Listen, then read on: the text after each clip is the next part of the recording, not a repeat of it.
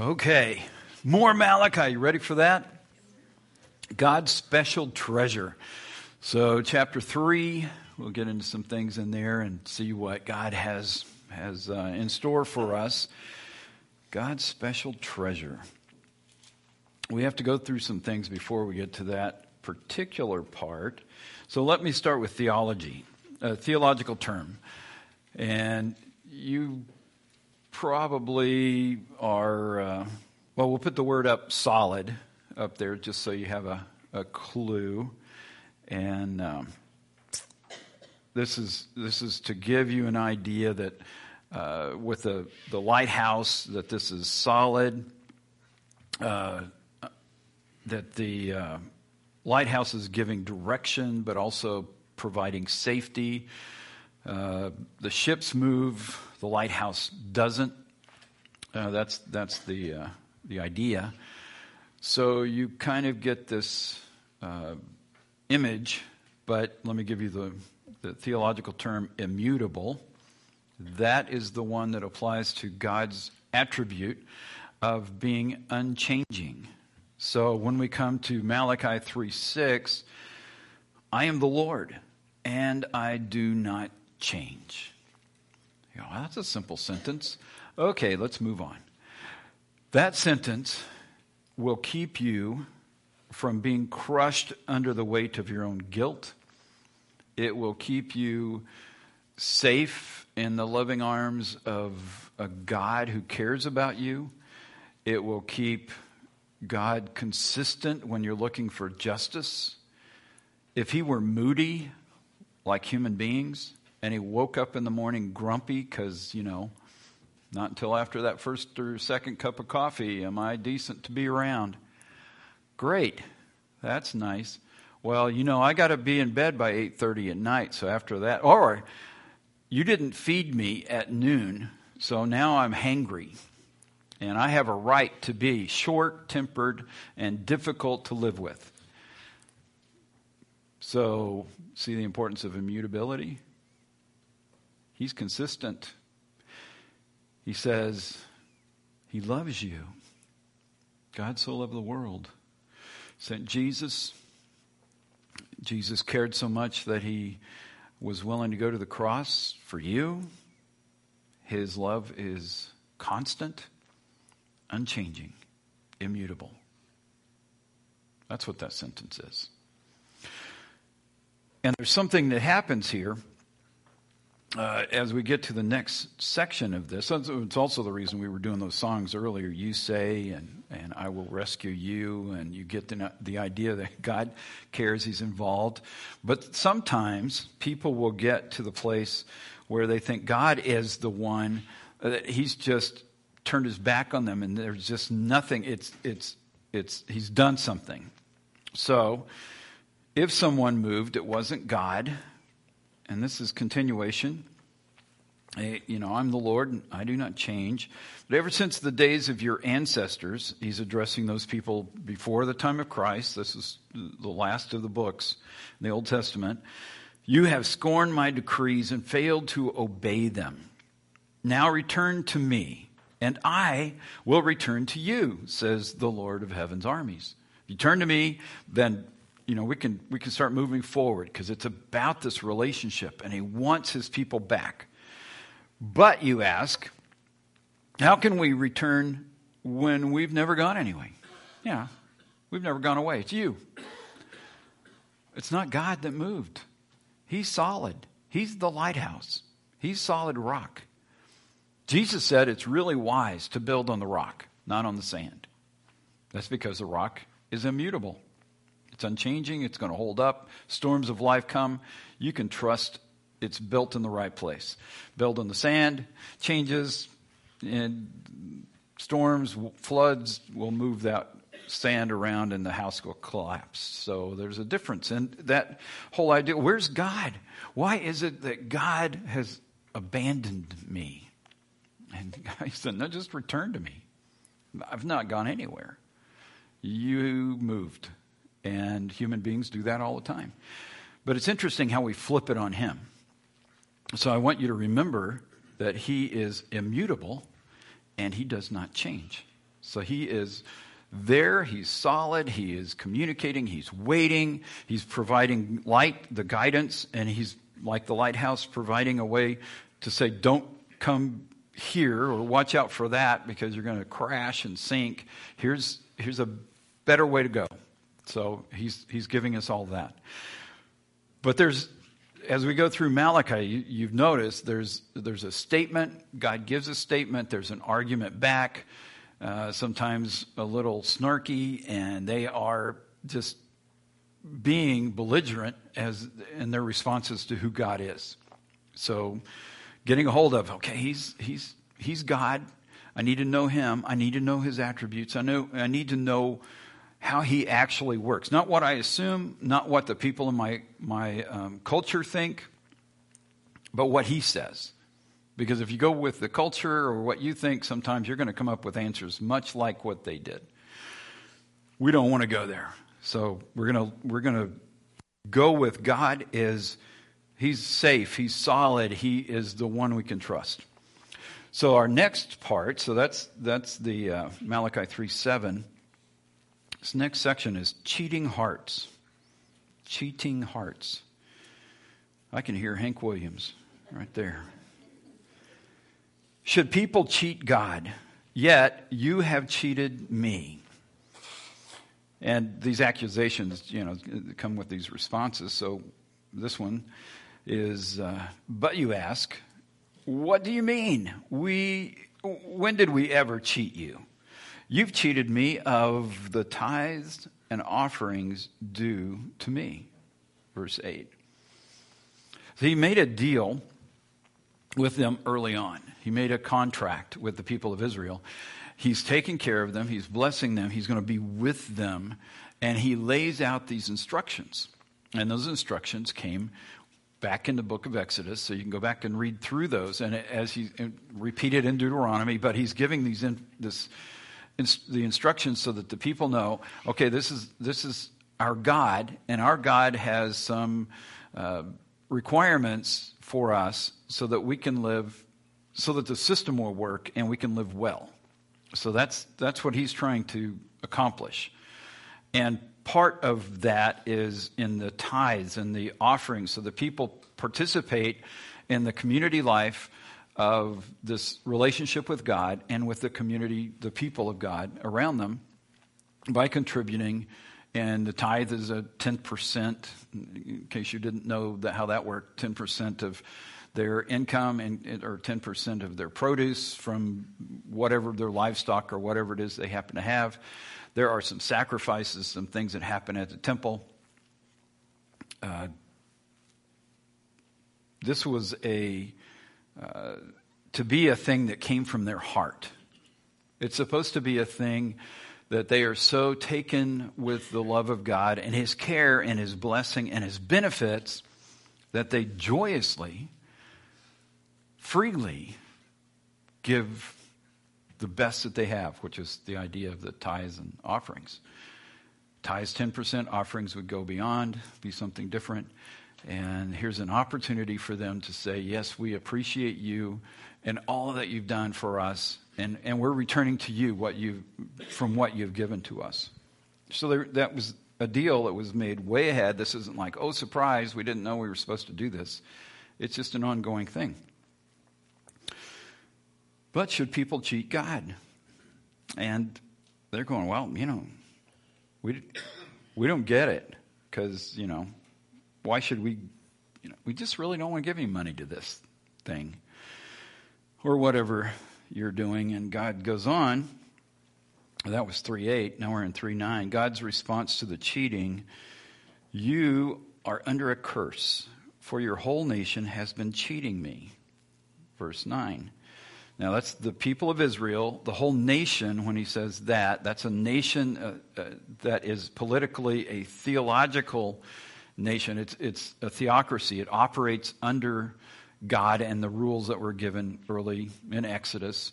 So that's different than democracies and republics and other kinds of governments.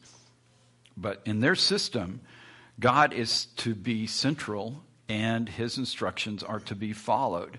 And God blesses that nation, blesses Israel, to keep them and make the things that they're doing, like it's an agricultural society, so they have to grow things, and then that provides the food. And I mean, talk about the farm to table kind of society. This is it.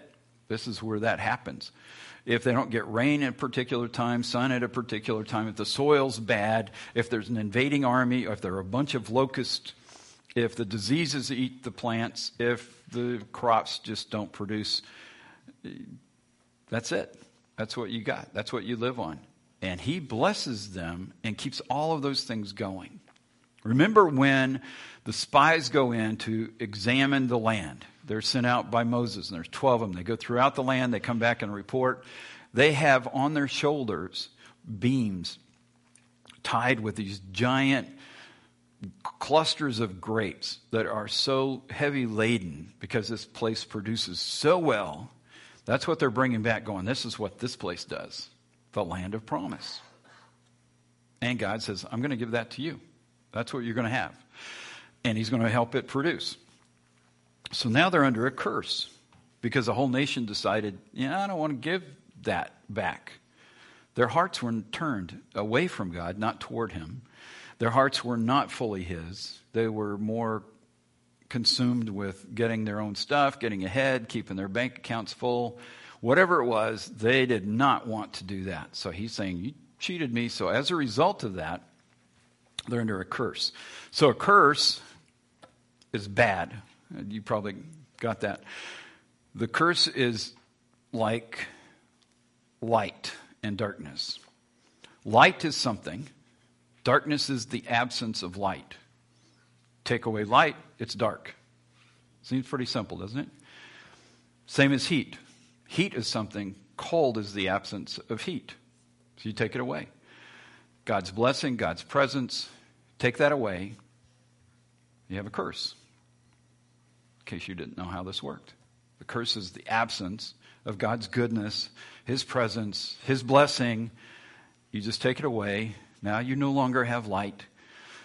Now you no longer have warmth. It's just gone. Curse. So you've been cheating me. That's the result of, breaking the promise that they had made, that they said, we will do what you said because we want you to go with us. And they violated that. Testing God's truthfulness. Verse 10, God says, bring all the tithes into the storehouse so there will be enough food in my temple. That's in Jerusalem. Bring this in to his place for his to fulfill the promises that he's made to the people. And remember, a lot of this food is going to keep the system going. That pays for the Levites, the priests. That group of people were not given the farmland. They weren't given these cities that produced things.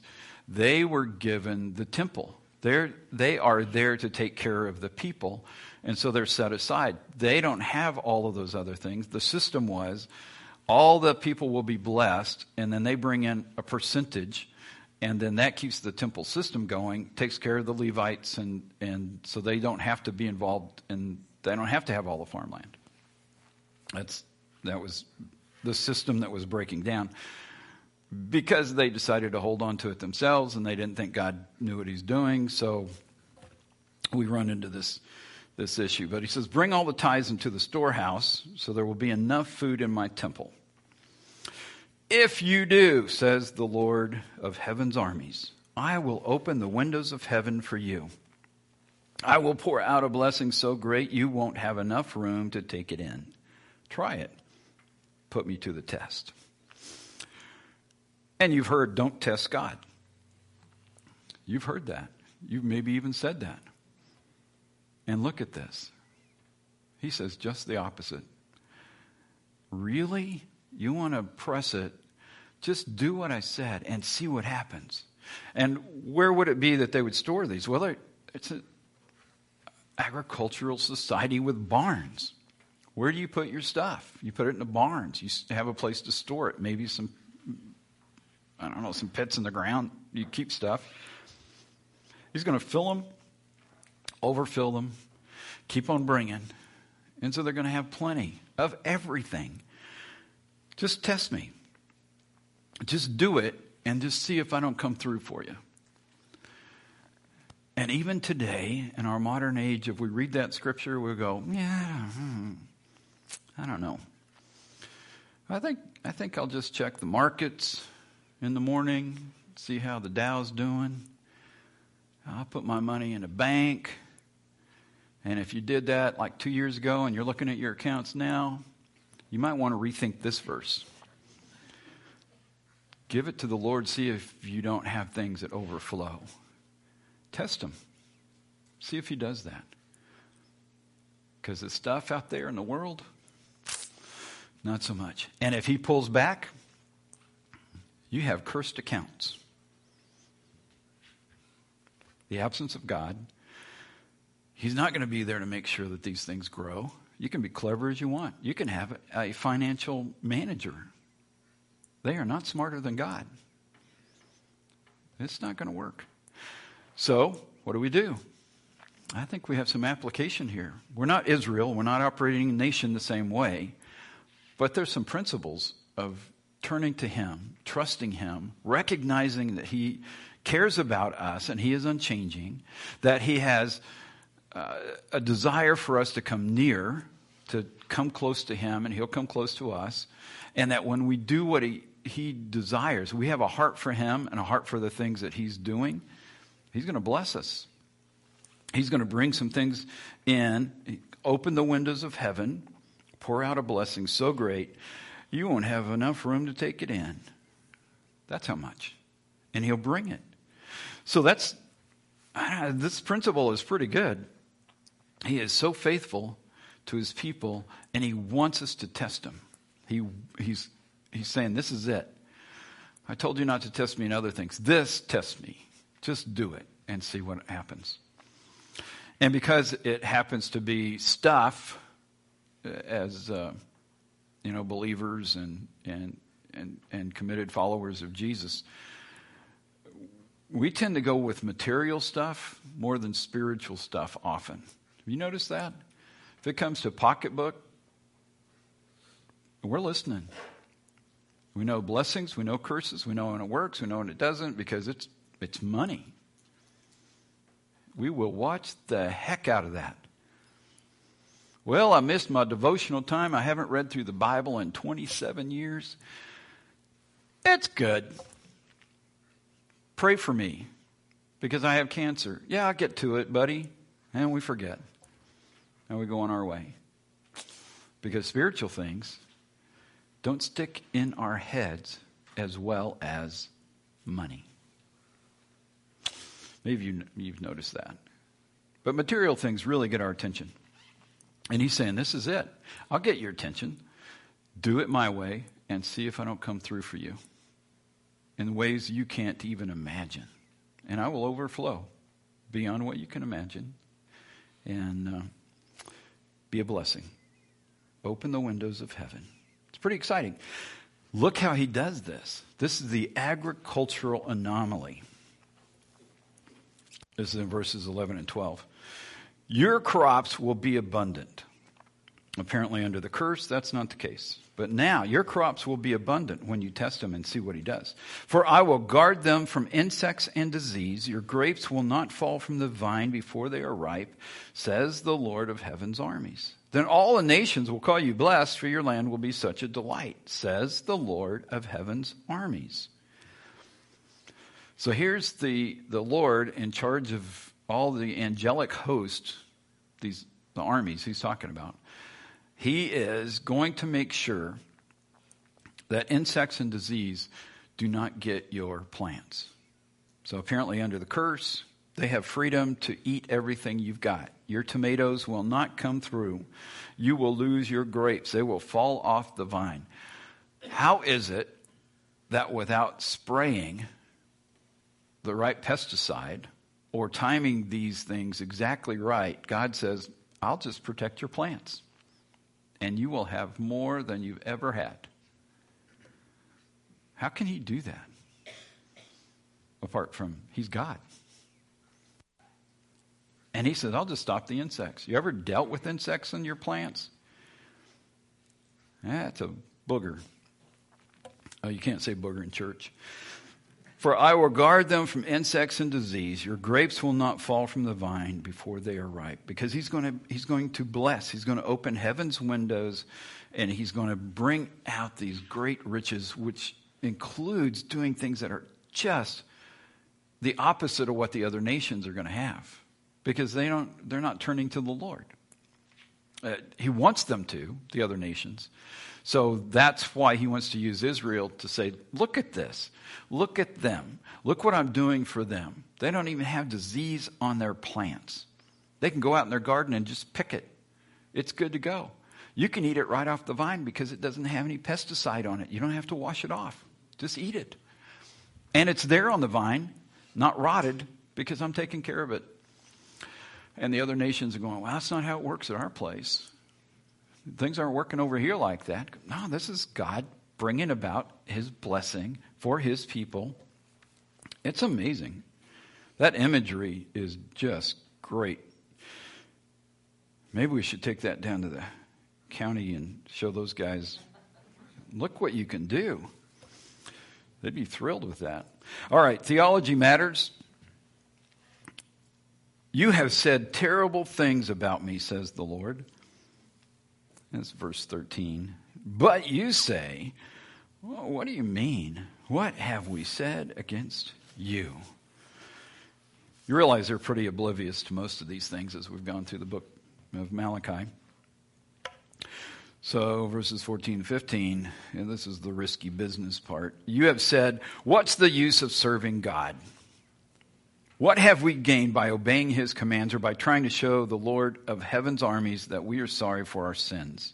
From now on, we will call the arrogant blessed, for those who do evil get rich, and those who dare God to punish them suffer no harm.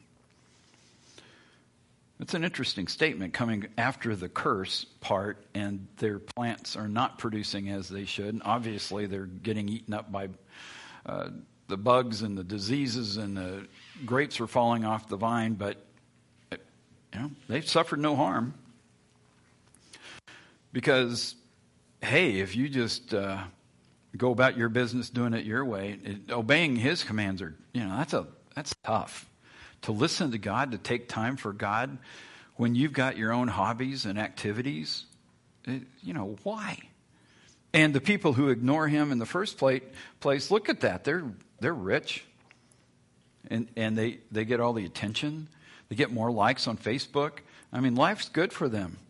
And who are we fooling here? We're trying, we've done this. What have we gained by obeying his commands or trying to show the Lord of heaven's armies that we're sorry for our sins? You recognize that their heart is not in this as we've gone along.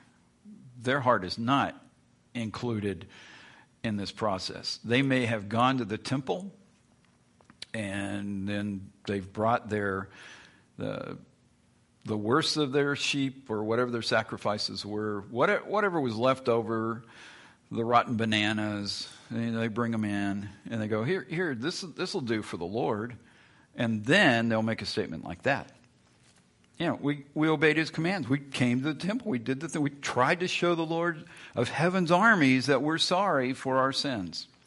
And he's already called them out on that. No, they haven't.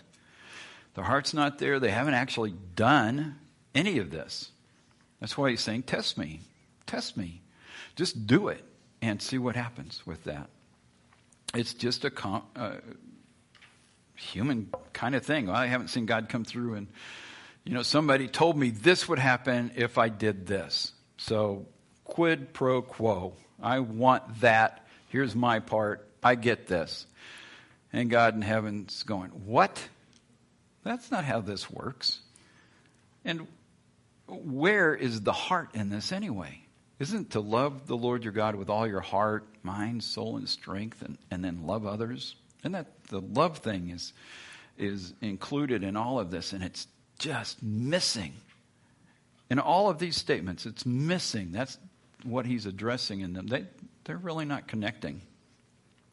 And they don't even see it.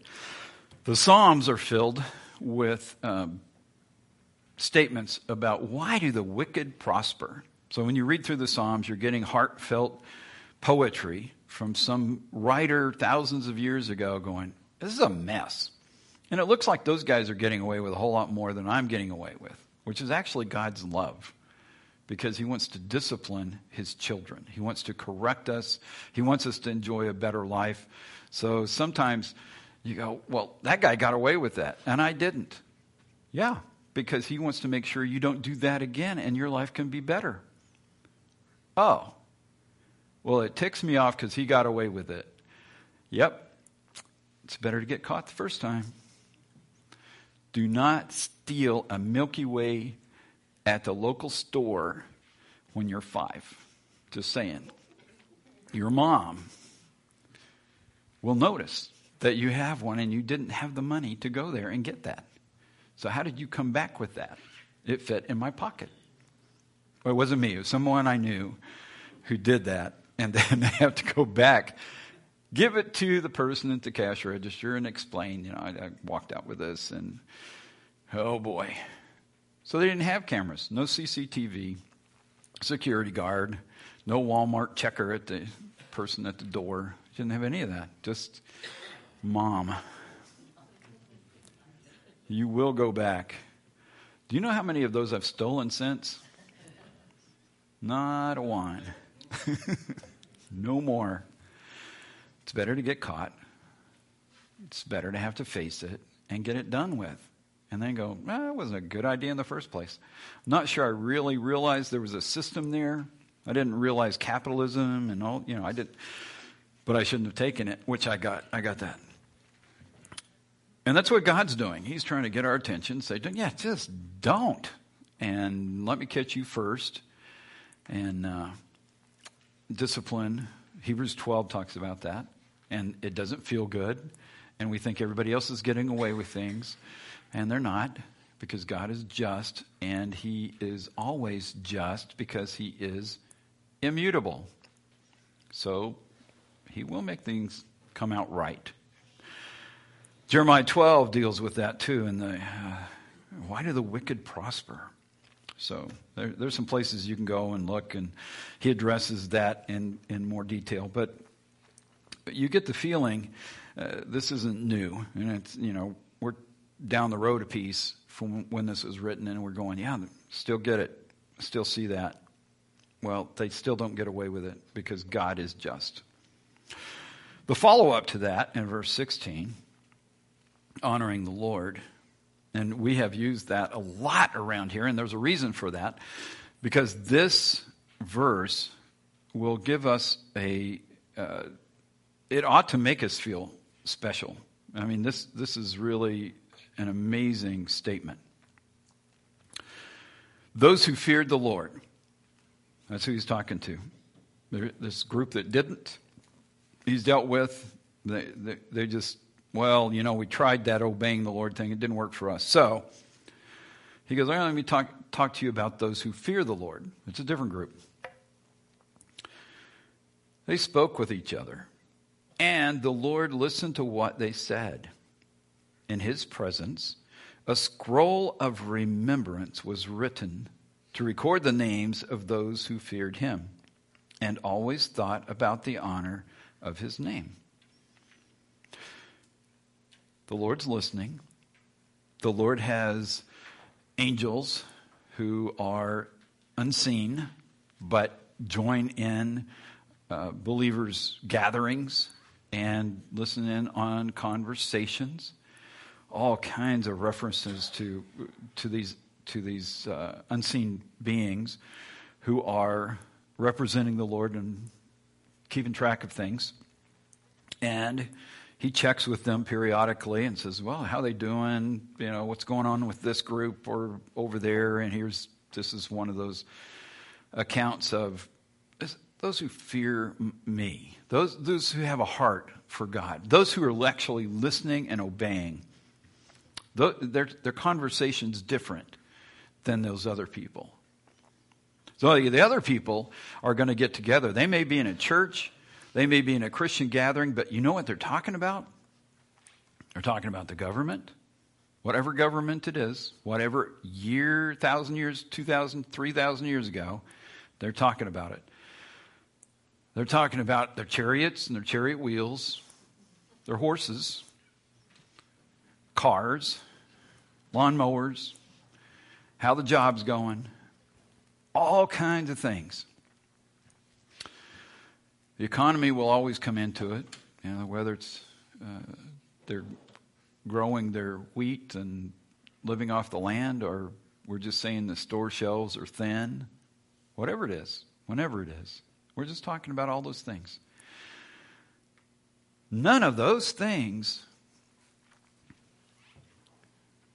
fit this. See it? I'm going to talk about my stuff, what bothers me, how I'm feeling, my toe hurts. I need to talk about that. All of the important stuff. And God in heaven is saying, but those who fear me, those who have a heart for me, those who came close to me, those who want to come close to me, this is how they talk. And the Lord listened, and in his presence a scroll of remembrance was written to record the names of those who feared him and always thought about the honor of his name. There's a conversation about him, about how he's come alongside, about how he's delivered. Maybe questions about, so how's he going to work this out? He seems far away, or I don't know what I need to do here, but we're still talking about him. We're still trusting him. We're still looking to him, but that conversation is happening. And when it does, he has angelic beings keeping a record and writing down your name. It's recorded forever. It goes into the record books, record halls of heaven. Kept forever. How many of your other conversations do you think are lasting? You sit around the table, you talk about all the other things. Who won Super Bowl 1981? Today's a big day. It's a big deal. It will gather more people watching TV than almost any other time in the year. It's a big deal. And you got to pull out your phone, look on Google to see who won Super Bowl, because it's not even that lasting. And here God hears your conversation around the table and records it. Puts down your name with a star beside it, gold star, because you're special. You're one who fears him. And he will keep that for all time. Look at this, God's special treasure. They will be my people, says the Lord of heaven's armies. On the day when I act in judgment, they will be my own special treasure. I will spare them as a father spares an obedient child. Malachi 3:17 and 18. Then you will again see the difference between the righteous and the wicked, between those who serve God and those who do not. But wait, why do the wicked prosper? Just wait, he says, on that day. On that day. Here's my people. They are my own special treasure, and I will spare them as a father spares an obedient child. It will be obvious.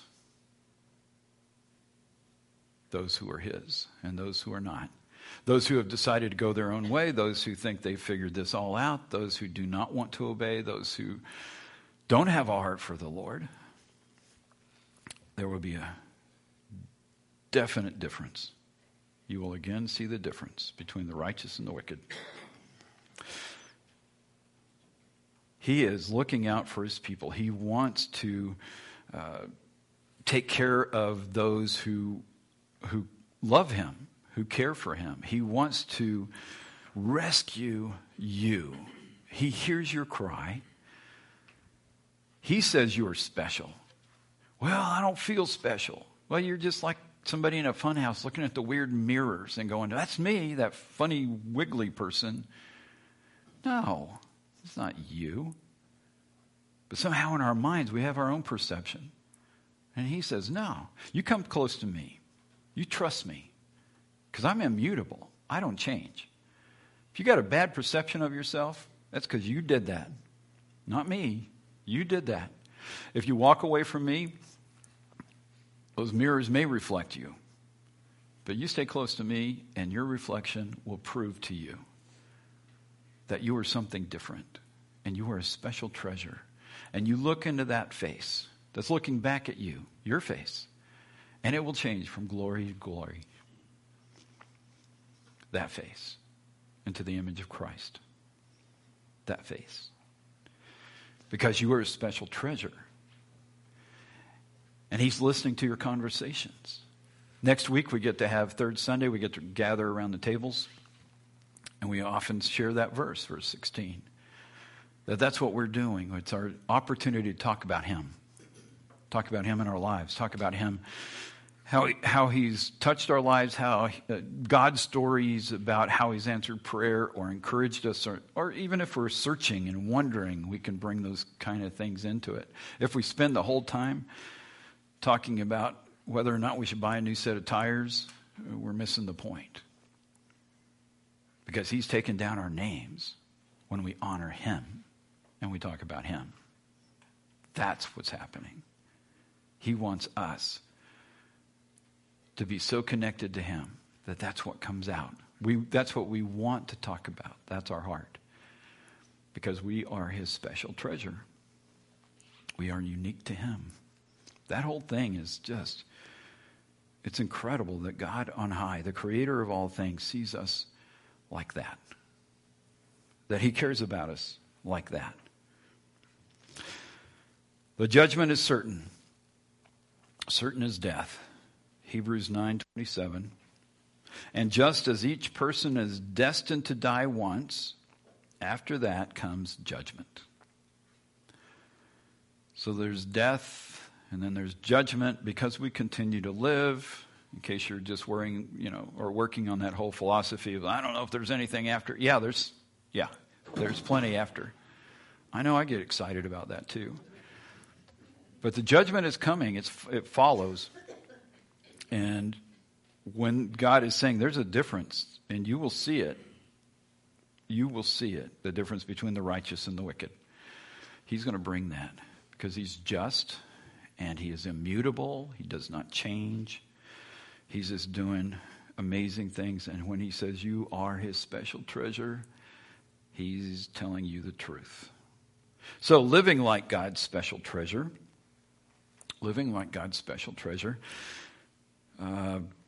here's some things to consider. Know the Lord's character. So immutability is one of those, that he doesn't change. Malachi 3:6, just put that on your refrigerator and work on that one.